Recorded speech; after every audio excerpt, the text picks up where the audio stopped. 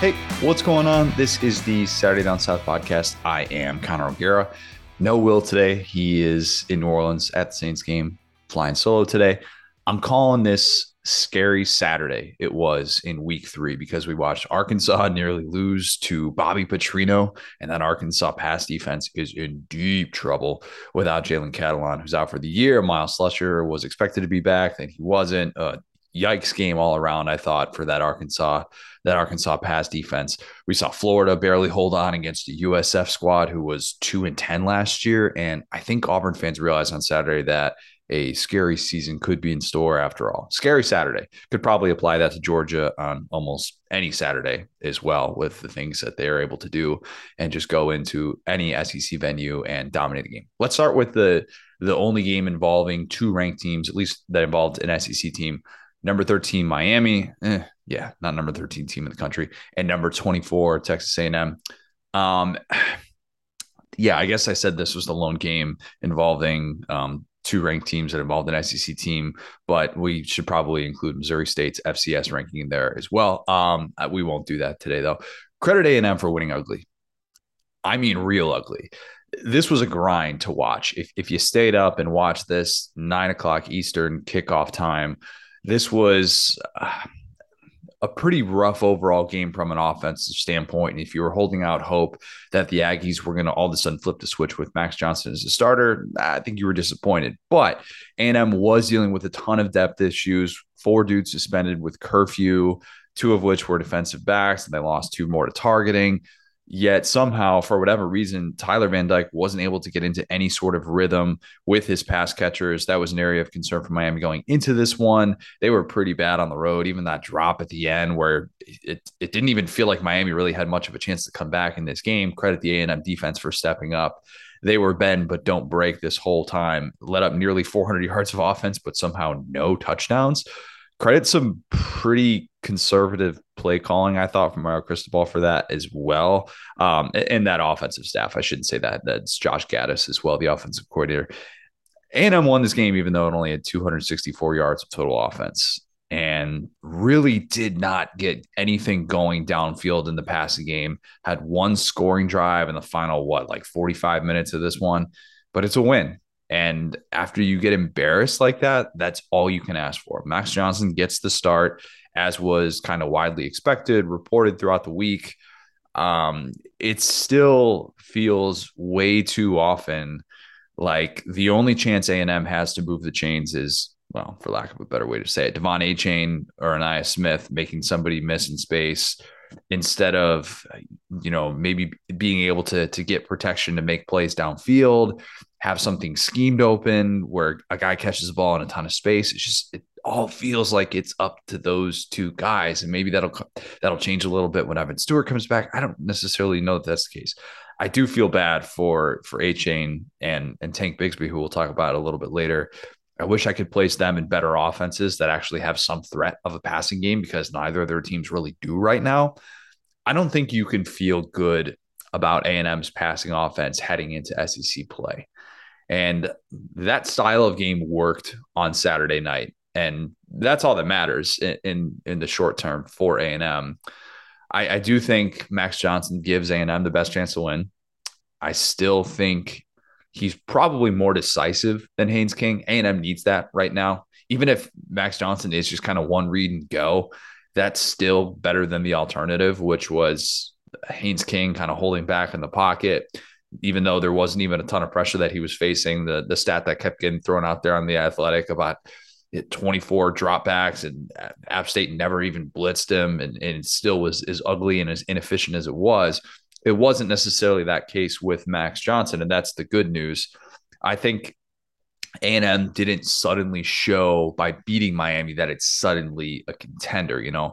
The alternative still would have been a lot worse. You could have started 1-2 with that brutal start to SEC play on deck. And instead, you beat what's considered a top 15 team, according to the polls. That's what counts. In the meantime, we'll wait and see how that plays out the rest of the year, because Miami definitely looks flawed. They look like they have some strengths, but even Tyler Van Dyke, who's probably their best returning player, looked a little bit lost at certain times because of those lack of pass catchers. But A&M gets credit for being able to step up. I thought Antonio Johnson played phenomenal. That guy played his guts out in that one. And so you see some of the plays that he makes with a pretty banged up A&M secondary. And you love that guys were able to step up and recognize that they needed to be every bit of that on Saturday night for A&M to be able to avoid that 1-2 start.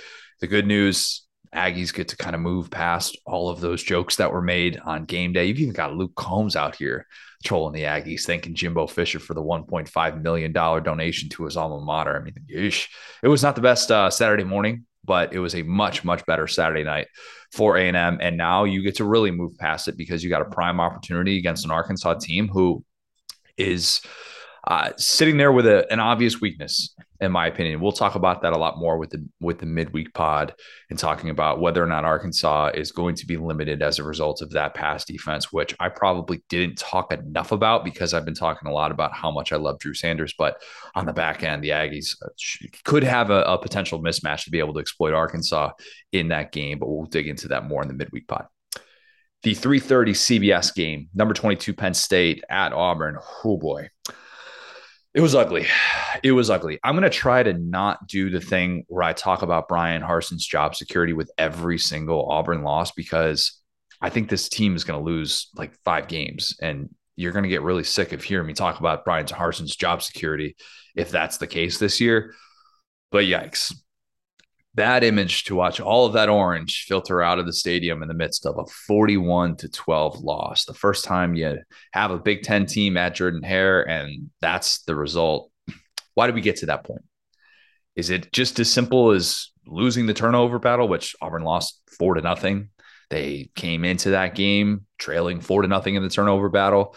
I don't necessarily think you can just put it on that, and some might.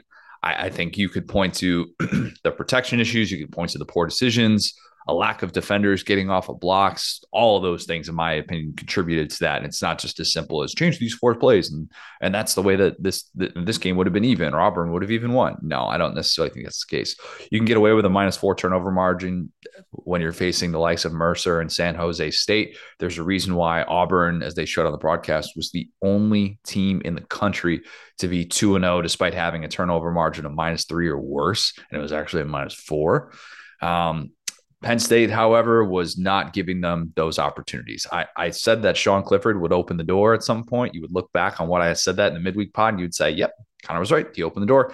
And the only time he really opened the door was when Owen Pappoe trucked him and the ball scooted out of bounds. And I actually even had a foot and mouth tweet where I said, welcome to the SEC, Sean Clifford, totally forgetting about, of course, the bumper pool hit that happened last year in the Outback Bowl. And Sean Clifford got totally rocked in that game. But Sean Clifford played well, all things considered. It was the Penn State ground game that really took over, though, with Nick Singleton.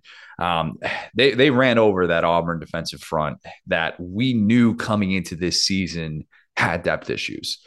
Those backs are really, really good, and they don't need a whole lot of space, but they're running through some big holes. And I felt like that was a byproduct of Auburn not being able to get off of those blocks. It is hard to force turnovers if you're the Auburn defense, if you lack depth and you start losing that battle on the other side. You're dealing with short fields and whatnot.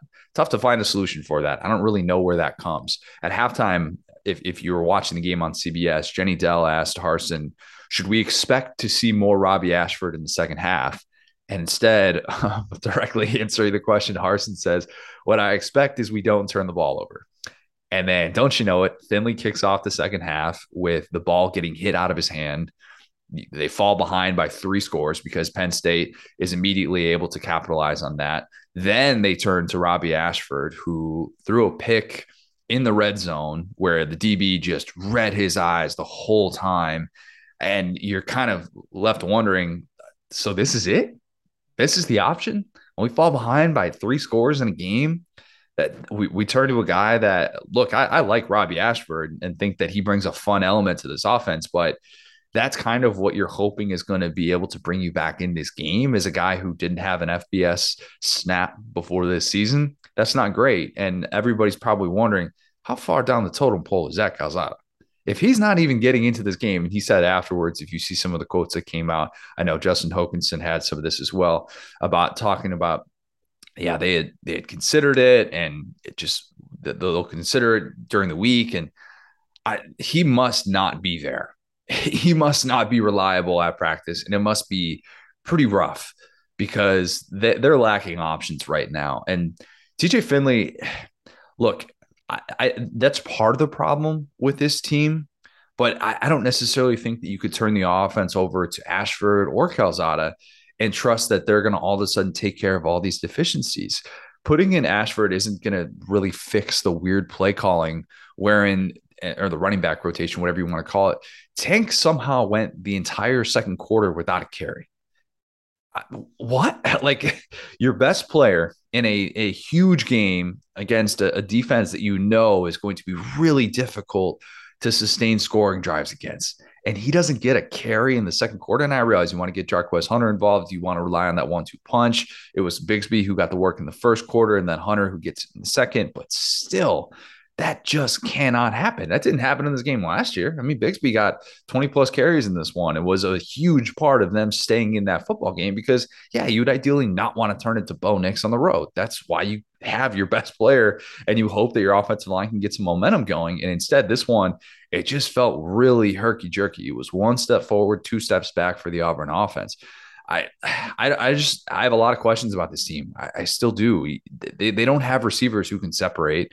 When they need 3rd and 8, it almost felt like the best play was hoping that Finley would step up in the pocket and pick up a first down with his legs. He did that in a couple of instances, and you're like, okay, all right, TJ Finley's figuring some things out. And then he just makes a mistake where he doesn't sense backside pressure, and he gets the ball hit out of his gigantic hands. And you're left kind of wondering, all right, what does this offense turn to? What does this offense turn to when things get tough? And look, if you want to rely on that as your offense, and just hoping that the play breaks down and that your quarterback can make some things happen with his legs, I don't really think that's a sustainable offense. Just ask LSU fans about that in the first 3 quarters of that game against Mississippi State. I'll get to that in just a second here, and I promise I'll give LSU its love. I was asked a few times in the preseason about what a miracle season would look like for Auburn. And I know Will and I always joke that you never sleep on Auburn. You never do, right? Because the second you sleep on them, they turn around and they put together a miracle season right in your face. But it's just a team with a lot of holes. It's a lot of holes. It's a lack of talent. And that's on Bryan Harsin. It is. I've praised the way that he has handled everything post-coup. And he deserves credit for that. He really does. But what he doesn't deserve credit for is putting together a losing roster. That's kind of what it feels like this team has. They lack depth. They have a couple of guys who you feel really good about. And I feel bad for Derek Hall because he's a fun player to watch. And Papo, you see the things that those guys are doing. And I even like some of the pieces in the secondary. But then you just kind of look across the board and you're just like, man, this is not necessarily a roster built to hang with the big boys. Maybe they'll surprise a big boy or two. They're going to have to with that schedule. It's brutal. Yeah, it's absolutely brutal. They should be in a favorable spot against Mizzou to bounce back, but man, I don't know. They still don't know the right plan for Ashford either, which, it felt like they were bringing him in right after Finley would do something good, and it almost seemed like they wanted Finley to feel good for a minute, and so they wanted him to. Then they would put Ashford in as if to let that process and let that good feeling sit with Finley to let his confidence grow. And instead, it felt like they put him in some of these tough spots, and it killed the momentum of the offense. It's a difficult thing to juggle a 2-quarterback system. It really is. I wouldn't mind seeing the offense turned over to Ashford. I think he gives you a better chance to win, even if that does come with some growing pains and those interceptions are still there. By the way, TJ Finley is throwing interceptions at a clip that's even higher than Anthony Richardson's last year. Not great. Not great. You won't fix this Auburn team by just saying, oh, we'll protect the football better. We'll start to win the turnover battle. It's not that easy. The issues go beyond that. You don't lose 41-12 at home without having some serious deficiencies. And I worry about what awaits this team in the SEC West.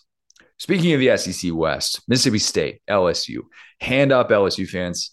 I said all week that MSU would go into Death Valley and win. I felt good about that for about 3 quarters. This game played out in a really similar way that I thought it would.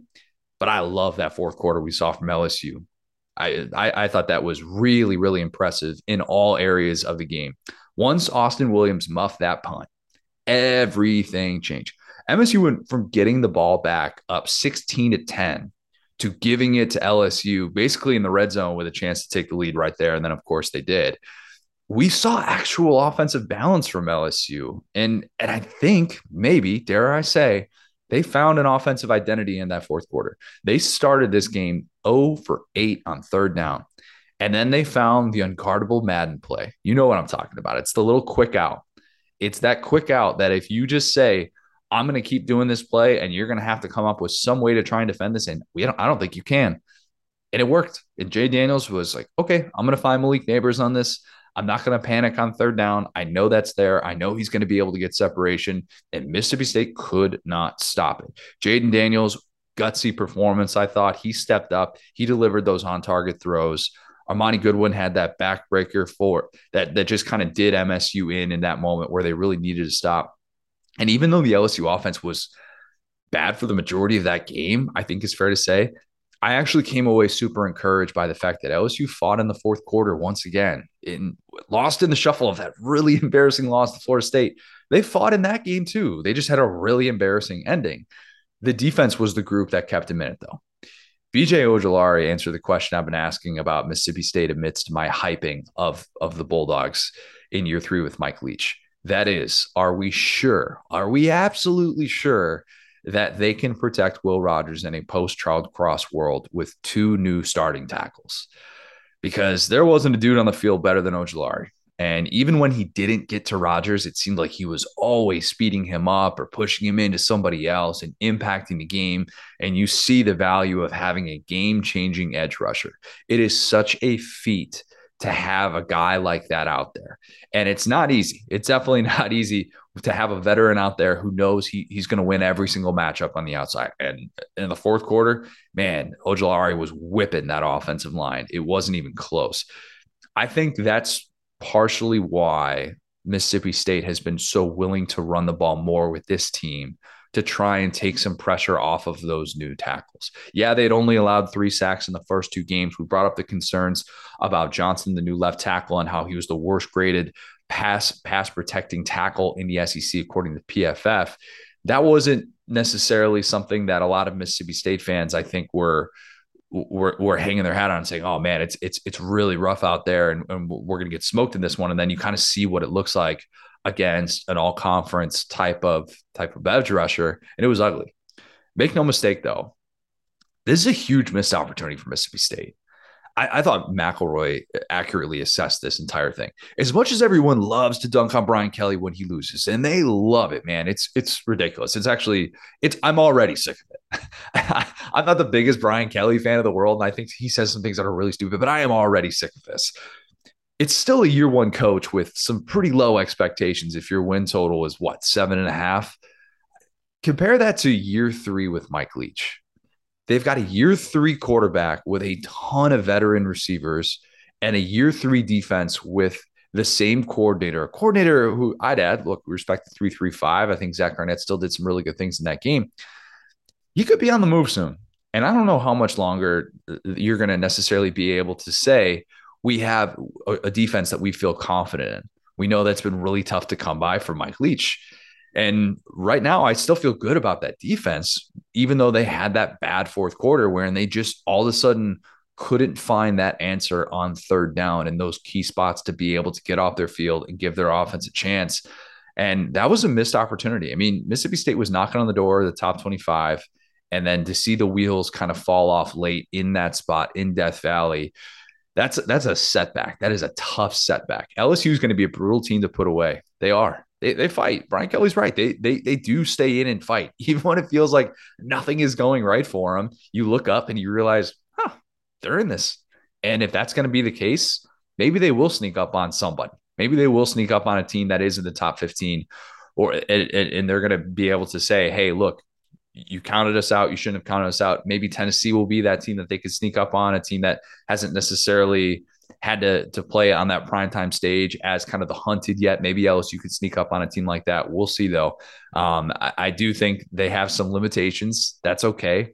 They're going to have some limitations if they can't get to the quarterback. That's the thing. We watched them get to the quarterback against Florida State. We watched it happen again against Mississippi State. And even without Mason Smith, who everybody was raving about coming into the season, I still feel really good about that LSU front and those edge rushers that they have, most notably Ojulari, of course. But yeah, LSU, nice win, really nice win. Beat a team like that, and that's how you gain support if you're Brian Kelly. Okay, lopsided one, real lopsided one. My goodness. Number one, Georgia went into South Carolina and beat the brakes off the Gamecocks. Credit to South Carolina, only team in the country that can claim it could score let me start that over. Credit South Carolina, only team in the country who can claim that they scored a touchdown against this Georgia defense. So that's a win for South Carolina. It was against third and fourth stringers in the final minute when it was 48-0, but still, credit to South Carolina. Total beatdown. South Carolina couldn't even control the students from waltzing into the end zone. I had no idea what the hell was going on when that happened. I was sitting there yelling like Shane Beamer, "Get off the field. What are you doing? Why are you so lackadaisical?" But it was kind of a microcosm for the day that was for South Carolina. Go figure that South Carolina did not allow a single sack. It did feel like Spencer Rattler had his fair share of pressure in this game. He definitely had some frustrating decisions, as to be expected. The entire Spencer Rattler experience was kind of summed up in this one sequence where he makes this perfect throw to Jaheim Bell, left sideline in the first quarter. But then immediately after, Rattler has the wheel route, and I think it's to Juju McDowell, and it's covered. Malachi Starks has it kind of sniffed out, and Rattler says, "You know what? No, screw it. I'm throwing this." And then Starks makes the better play on the ball. He's been fantastic as a true freshman for Georgia this year, and turns it the other way. And all of a sudden that flips, and South Carolina's momentum is gone. And any sort of window they had to at least be a little bit frisky in the first half kind of went up in smoke. Too many times we watch Rattler do this, and we know that you just cannot do that with the predetermined read stuff against this Georgia defense, which, oh, by the way, still allowed the fewest points of anybody in the country through 3 weeks. South Carolina fans are frustrated, and I get why they are. You were the ultimate good vibes team in college football in the offseason, and you just had pretty disappointing showings on both sides of the ball to kick off SEC play. Beamer was not amused after the game when he was asked if he thought his team quit. I understand why he responded the way that he did to that question, especially in the heat of the moment. Sometimes, gosh, some of these guys who just ask these questions, I'm just absolutely blown away. I'm like, how do you think this is going to happen? Answer? Do you think Beamer's just going to be like, "Yeah, my entire team quit on me. It sucked"? No, that's not the way this works ever. And Beamer would never come out with an admission like that in that spot. South Carolina was out 5 defensive starters. Better days are ahead there, but there was a sequence that was pretty telling, pretty frustrating, I thought, for the Gamecock defense. Nick Emmanwori is South Carolina's true freshman safety, who's been really getting a lot of praise from the coaching staff. He's a stud. He gets hurt. He goes to the medical tent, and on the very next play, South Carolina's his safety kind of locks into that man in motion, and he fails to pick up a guy named Brock Bowers running right up the gut in the seam. You know how that turned out. I'm going to love on Brock Bowers for a second here. I know I've done that a lot, but I just want to make sure that we all could appreciate just how freakish he is. And South Carolina fans saw that up close and personal on Saturday. On that play, he had 2 defenders at midfield, one with the angle to at least trip him up, and then the other was basically parallel with him on his backside. And yet I had zero doubt in my mind that Bowers at midfield as a tight end in that spot was going to the house. No doubt. I think I even said out loud just to myself, "He gone." I mean, he is unlike anybody I've seen since I've been doing this job for this reason. And I'm not saying that he's better than Kyle Pitts. I'm not saying that, because Kyle Pitts, I think, had better ball skills for sure at the tight end position. But the way that Todd Monken uses Bowers is incredible, and it continues to blow me away. The pop passes, the reverses, the quick hitters. He's a tight end.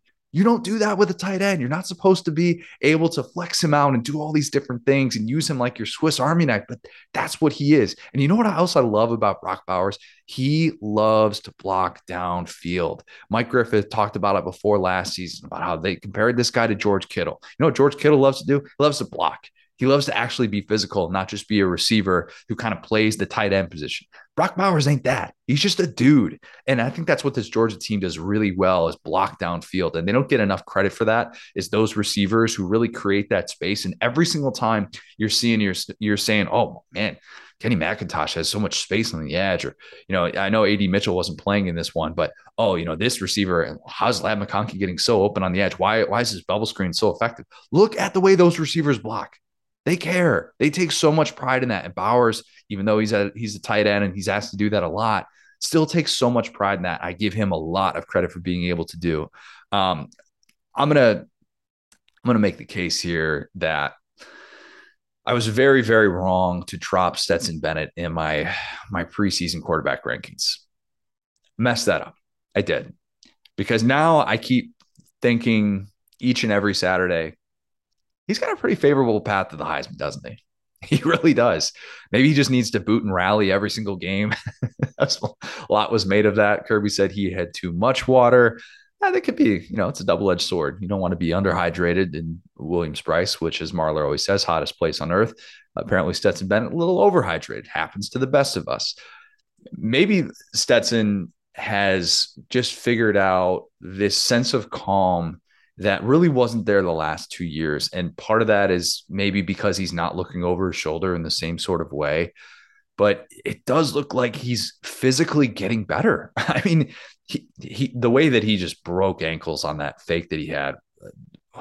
I mean, I don't think that 2020 Stetson Bennett does that. I don't think he has the confidence in that spot, but he doesn't second guess himself at all. And this Georgia offense is so much better as a result with him playing that confident.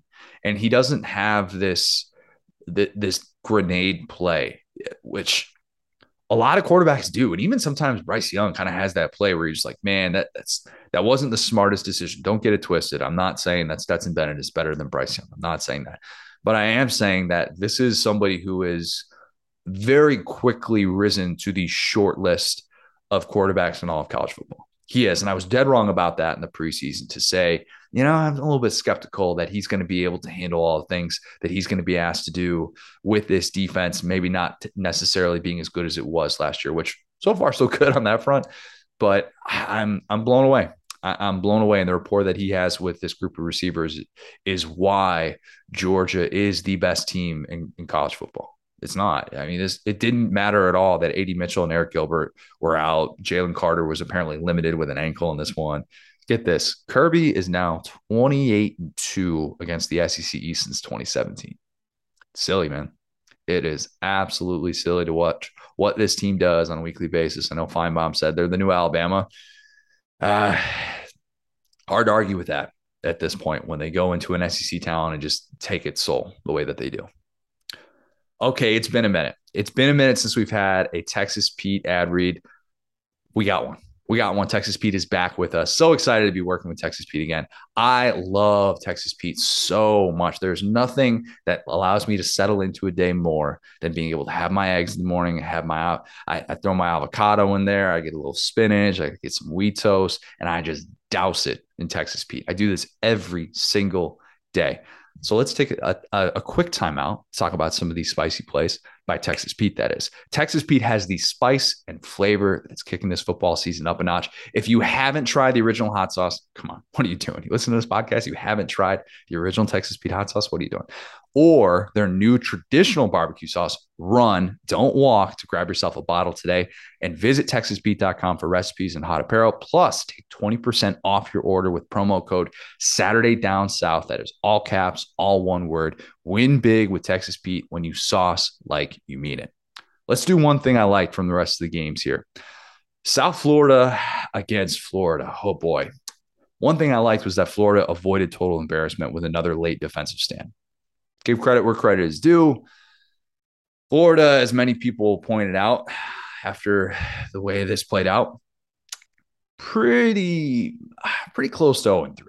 Pretty close. Now they made that great play at the end of the Utah game, and I am not trying to take away credit for them. They absolutely deserve credit, but this one did not go according to plan at all.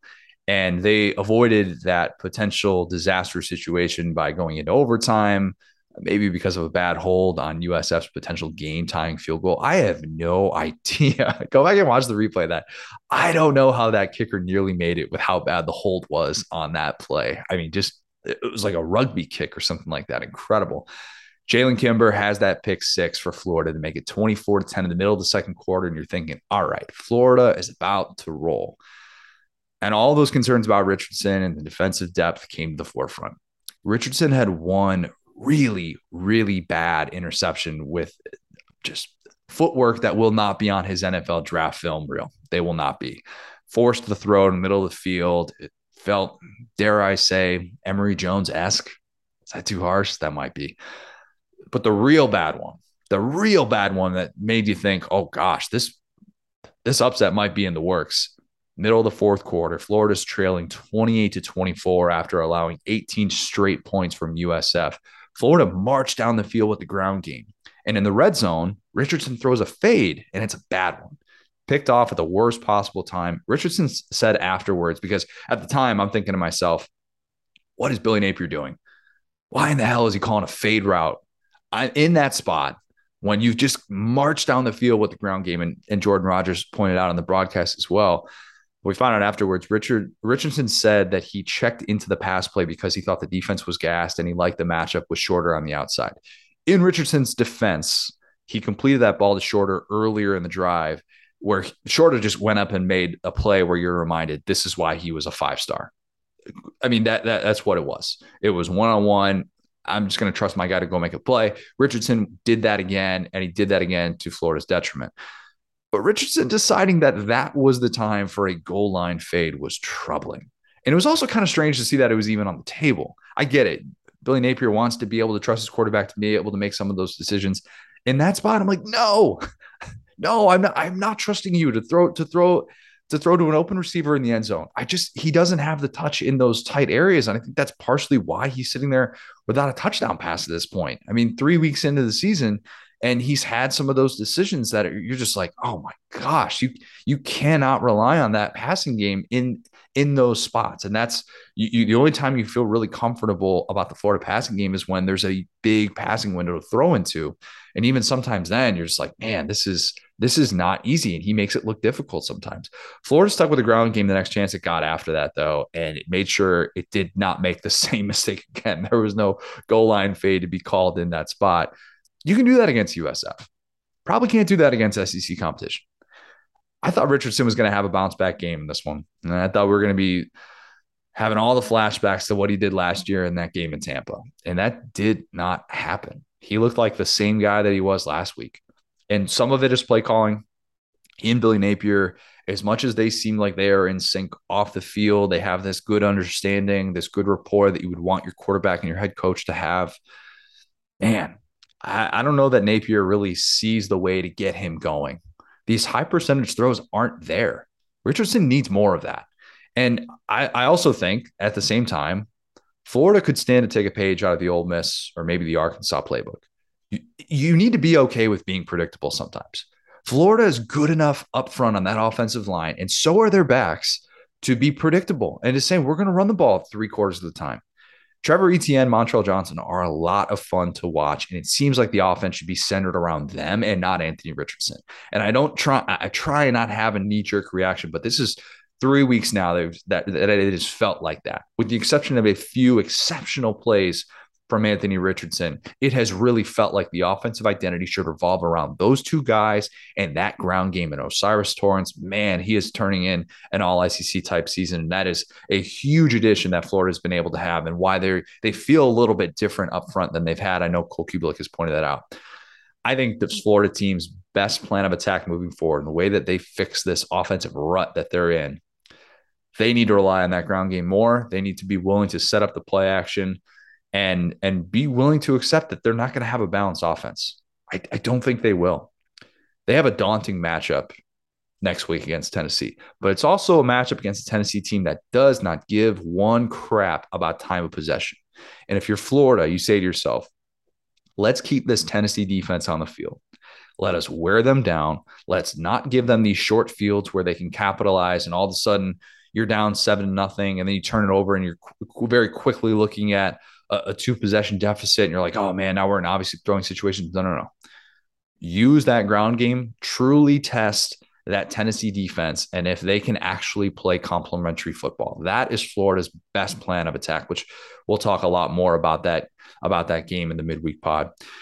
But right now, the frustrating thing for Florida is that every Richardson throw looks like it is out of rhythm. Again, 0 touchdown passes on the season. It's not a coincidence. It's not. And he needs to find that touch. Billy Napier needs to find those spots to get him right, because if they're going to be 8-4, 7-5 even, you need more out of your quarterback. That defensive depth is going to continue to be tested. I think it was tested in this game, even a game in which Gary Bohannon wasn't great.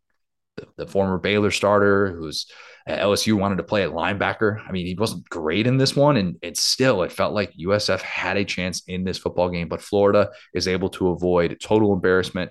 Much better to be at 2-1 than sitting there at 1-2 going into that game against Tennessee. Okay, number 20, Ole Miss against Georgia Tech. The one thing that I liked in this lopsided matchup, shutout victory for the Fighting Lane Kiffins. One thing I liked, Ole Miss has a QB1, and it's Jackson Dart. Was wrong about this one. Thought Luke Altmaier would be the guy. He got one snap in meaningful action. The only time he got out there was because Jackson Dart lost his helmet on a play, and so he had to come in. Total beatdown. The crazy thing is you would assume that Ole Miss had the passing game rolling early, because usually when Ole Miss dominates like that under Lane Kiffin, there's at least some sort of balance. Yeah, they've had games where they've run for 250 yards, and it's really been more about the ground game than the passing game. But this one was, I mean, not balanced in the slightest. Jackson Dart made some nice throws in this one, but Ole Miss just played bully ball. That's all it was. Evans and Judkins, they are a nice 1-2 punch. They really are. And they can rely on those two moving forward. Only 4 of the first 30 plays of the game were passes for Ole Miss. 316 rushing yards. Even Jackson Dart was dropping the truck stick on that defender instead of going out of bounds. Love to see that. One thing I noticed, though, maybe I'm looking too far into this. I thought Lane looked miserable. Anybody else notice that watching this? He looked pained. And I wonder how much of that was because he didn't really feel like he could trust Jackson Dart in his decision-making. They didn't have to worry about that with how they were able to establish the run. But after that Dart interception, Tom Luginbill talked to Kiffin and was like, hey, what did Jackson tell you about what he saw on that play? And Kiffin told Luginbill, he didn't do any talking. I was doing the talking. You could sense Lane's frustration. He's trying to prep him because that schedule is going to get a lot more difficult. And even in a game in which they win 42-0, Kiffin has seen the rigors of the SEC West. And he knows that there will be defenses that are way better than Georgia Tech, which, gosh, how are they still this bad with Jeff Collins? That's a depressing fan base to have to probably talk to right now. Just like, man, I don't know what exactly the end game is for that program right now, but it was bad. I mean, they just do not have the dudes. They don't really have much of a chance to be able to stay on the field with the big boys, which for now, that is what Ole Miss has been able to look like, even as it works through this quarterback situation. I'm guessing the leash is going to be relatively tight for Jackson Dart, but then again, maybe it won't, because let's not forget when Matt Corral had his 5 and 6 interception games back in 2020, one of the things that he said afterwards going into 2021 and why his confidence was so high was that Kiffin stuck with him. He didn't bench him in those games. And I wonder how Jackson Dart will be treated in that regard. If this is really going to be his job moving forward, and if there will be this trust in him to be able to make some of those tough decisions. They've got Kentucky coming up in a couple of weeks. Could that be a team that exposes him? Could that be a team that maybe makes Lane reverse his decision yet again and turn to Luke Altmaier? I don't know. But the good news, if you're Ole Miss, is that ground game looks good. The defense has been way better than I thought it was going to be. We'll wait and see how that plays out against SEC competition. Again, I think it's been a bit limited so far with some of the offenses that they face, but really like what we've seen even after they lost DJ Durkin. And I do think at the very least, you can be one-dimensional. And there are a lot of teams right now that don't really have any dimensions. They would love to have a dimension as good as Ole Miss's ground game. Vandy, Northern Illinois, you know the one thing I liked. Vandy hit the over on 2.5 wins. It happened. Good for Vandy. Good for Vandy. I did not think the day would come in 2022, much less in mid-September. Credit those doors, pop the champagne. History books will probably bypass the fact that Rocky Lombardi got hurt in this one, the Northern Illinois quarterback. But the history books will remember that A.J. Swann is the second coming of Jay Cutler, apparently. He had some throws in this game where you were just kind of blown away. And on a day in which we didn't think that he was going to be the starter, I went back and I was trying to find stuff from the Vandy beat reporters to see – did I just miss this one? Did we get some sort of announcement midweek from Clark Lea that he was going to be the guy? And nope.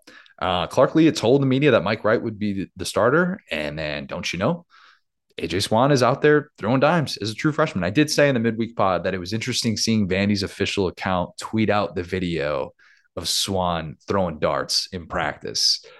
But apparently that was a sign that he was going to be the guy.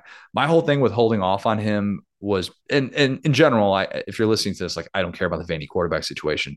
This is just a quarterback one, true freshman discussion in general that I often have is I don't want my true freshman starter to get killed behind a bad offensive line. We've seen the way that can play out at times for certain guys and the way that it impacts them long-term. I think you look at a Bo Nix, you look at a Christian Hackenberg, you look at, Jaden Daniels was good in year one, but you do kind of wonder if he picked up some bad habits. And I do think that can impact a kid that's trying to develop and trying to be able to work through his progressions when everything is sped up so much. But credit Swann, because Northern Illinois won the MAC last year. I said nobody gets out of DeKalb alive. Vandy just got out of Northern Illinois alive. And he didn't get sacked once in this game. He had the one play where he somehow escaped 2 rushers. He regrouped, then he hits Ray Davis in the end zone. And you're thinking to yourself, dang, okay.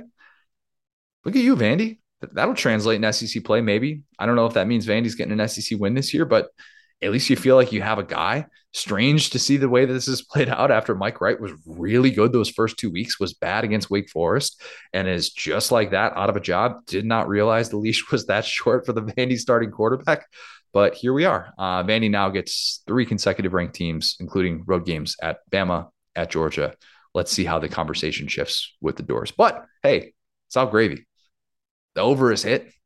2.5 wins. Kiss that goodbye. Vandy's on the up and up. Louisiana Monroe against number 2 Alabama. I said in the midweek pod that Bama was number 3. I don't know why I did that. Sometimes your boy just beefs up. It happens. Oh well. Bama's number 2. One thing I liked, Will Anderson added something to his Heisman resume. And I am totally aware of how stupid that sounds because the dude had 34.5 tackles for loss last year, and that wasn't good enough, according to voters, to be able to get him to New York. So I do say this a bit tongue-in-cheek, but people notice the pick sixes, which Will Anderson was kind of in the right place at the right time on that one. He turns it upfield just like that, does something he's never done before. Even Kool-Aid McKinstry said to AL.com, yeah, Heisman was the first thing that he thought of when he saw Will Anderson take an interception back to the house. Voters notice that when it's the first time happening in their career, right? Like, imagine seeing Charles Woodson score an offensive touchdown for the first time, and all of a sudden voters like, whoa, didn't know he had that in his bag. Why that matters more than a game in which he could have like 5 tackles for loss, I don't know. I think it's a bit overdone. Again, this is a narrative-driven award. I think Will Anderson could catch a 2-point conversion, and there are some voters who would put more stock in that than him having 3 sacks and totally taking over a game from the defensive side. It's just, it's dumb, but that's the way that this usually works. He might end up with only like 20 or 25 TFLs this year. And there will some who say, well, Will Anderson's regressing. He's just not the player that he was last year, even though they somehow didn't think that he was worthy of getting to New York last year. Still frustrating to talk about. There will some who will say the pre-snap penalties and the unnecessary roughness penalty that he had against Texas should have knocked him out of the Heisman race, even though he made the biggest defensive play of the day for Alabama late in that one. People just totally overlooked that. Anyway, Will Anderson still only 50-1 for the Heisman. That's tied for ninth. Last I checked on FanDuel, and I refreshed that again this morning. He's tied with Hendon Hooker, Jordan Addison, Jahmyr Gibbs, Drake May. All of those guys are great players, great college players. They're not Will Anderson. There's not. I think he should have the better path to the award. Stetson Bennett probably has an even more clear path, and his odds have very much changed with this start. And if Georgia goes undefeated, man, if they go 12-0 and at least put up a good showing in an SEC championship game, Stetson Bennett will have a hard time not winning the Heisman Trophy this year. Akron, number 15, Tennessee. The one thing I liked is that Joe didn't get my hopes up. I knew this would be lopsided. I told you my guy Joe Moorhead was not going to cover this massive spread in year one. It's going to take a little bit to get the zips right. It's going to take a little bit. Give him time. He's going to get more time than he had at Mississippi State. That's for darn sure. The only question was if Tennessee would perhaps have either the hangover from Pitt or the look ahead to Florida. We would definitely be playing the results if that had happened and if they got off to kind of a slow start. And instead, the ball's rolled by 60 because this offense basically pretends like it's playing against air. And oftentimes that's pretty much what it looks like. Jalen Hyatt was guarded by air. Air did a pretty bad job of covering him. Sometimes I'll think about how different a game like this would have been under Pruitt. It's a really twisted thought to have. I get it. Tennessee fans, I don't wish that upon you. Don't do that. Don't do this at home. All right. That's just for me when my mind goes to different places watching this Tennessee offense and how different it is compared to what Vols fans had to deal with pretty much throughout the 2010s. I just can't help myself. You see the spacing combined with the tempo, and you can't not be impressed. If you haven't watched Tennessee this year, and maybe your first time getting a chance to watch them is going to be next week against Florida. Just watch the way that they have so many different ways to beat you now. And even more so than last year. I truly feel like Hooker's weapons continue to develop, and Hooker is becoming so much more comfortable being able to make that easy read. And it just looks like the game is so slow for him. Of course, the game is pretty slow when you're against Akron. I've given Tennessee's defense praise so far, but I am interested to see what it looks like against that ground attack that Florida has, what it looks like if Anthony Richardson can make a few of those big-time plays. Again, Florida fans not holding their breath on seeing that in the passing game, but I think more so in the ground game, we feel like this will be a good test for the Tennessee defense. I don't know that they've seen a lot of great quarterback play yet. That's the one thing, the one holdup that I have for this Tennessee defense, because I thought Slovis did some things pretty well until he got hurt in the game against Pitt last week. But other than that, Tennessee's opposing quarterbacks were a Pitt backup and two MAC quarterbacks from losing teams. So take that for what it is. This will be really interesting, though. It will, especially if Florida does do what it's supposed to, in my opinion, which is lean on that ground game. 3:30 on CBS. That's going to be a fun one to be able to watch. Kind of a bummer that we only have 4 SEC games next week. I was thinking we were going to get a little bit more than that, and then we didn't. We will have a slightly different preview show to accommodate our 2 guests, Tim Tebow, Alyssa Lang. They're both going to join me. Looking forward to that.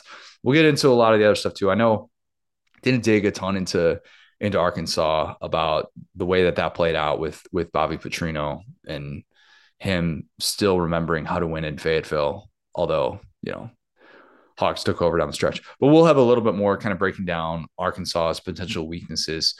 But one question that I think is worth asking, and I guess I should have put this in with Tennessee as well. Besides Alabama and Georgia, everybody's going to be talking this week. Who's the number 3 team in the SEC? Constant topic of conversation over in summer, still constant topic of conversation right now. Who has the fewest amount of weaknesses? Is it Kentucky? Is it Arkansas? Is it Tennessee?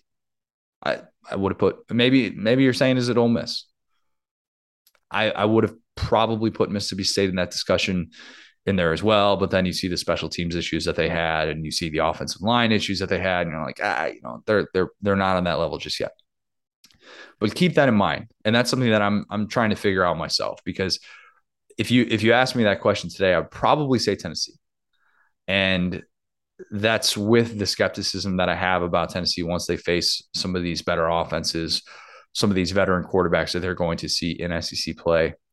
But I wonder right now with Kentucky and Arkansas, some of the potential issues that they could have down the road, where Kentucky, once they get Chris Rodriguez back, it's kind of like, okay, now they're really going to be able to take it up to a different level. And we found out during the week that they're going to be able to get him back for that game against Ole Miss. But do they still have some issues potentially with turnovers? Do they still have some issues in special teams? That's kind of the skepticism that I have for them right now. And then Arkansas's weakness is really obvious. It just is with the pass defense and not being able to have those guys in the back end. That play action pass that Petrino drew up on 4th and 1, where everybody and their mother thought that they were running the football up the gut, and you see them go over the top, and it's this touchdown where you're like, oh my gosh, is Arkansas about to lose to an FCS team? Is this going to happen? But instead it doesn't, because Rocket Sanders is a freak of nature. But keep that in mind. And that's something that we'll probably have to dig into a little bit more. We're going to do some updated quarterback rankings in a little bit here, which it's difficult to do. I don't like doing those 2 weeks into the season. I don't. And I know, we do them. We do a composite ranking with SDS. I'm not poo-pooing that or any stretch of the imagination, but whenever I have to send mine over, I'm always sitting there thinking to myself, can I really give this guy credit for being able to throw it all over the place against an FCS team? I still have some questions about it, but we'll do some updated quarterback rankings as well. Maybe not in the midweek pod. Maybe we'll do it after. Maybe we'll do it as an end of show thing with next week's pod as well. We'll get Will back for the midweek pod, and we'll be business as usual. Like I said, Alyssa Lang, Tim Tebow will be coming up on that. If you have not, leave us a 5-star review, subscribe, join the Facebook group, hear your name read on air with Figure It Out or Bold and Brash. Thanks, guys. Talk soon.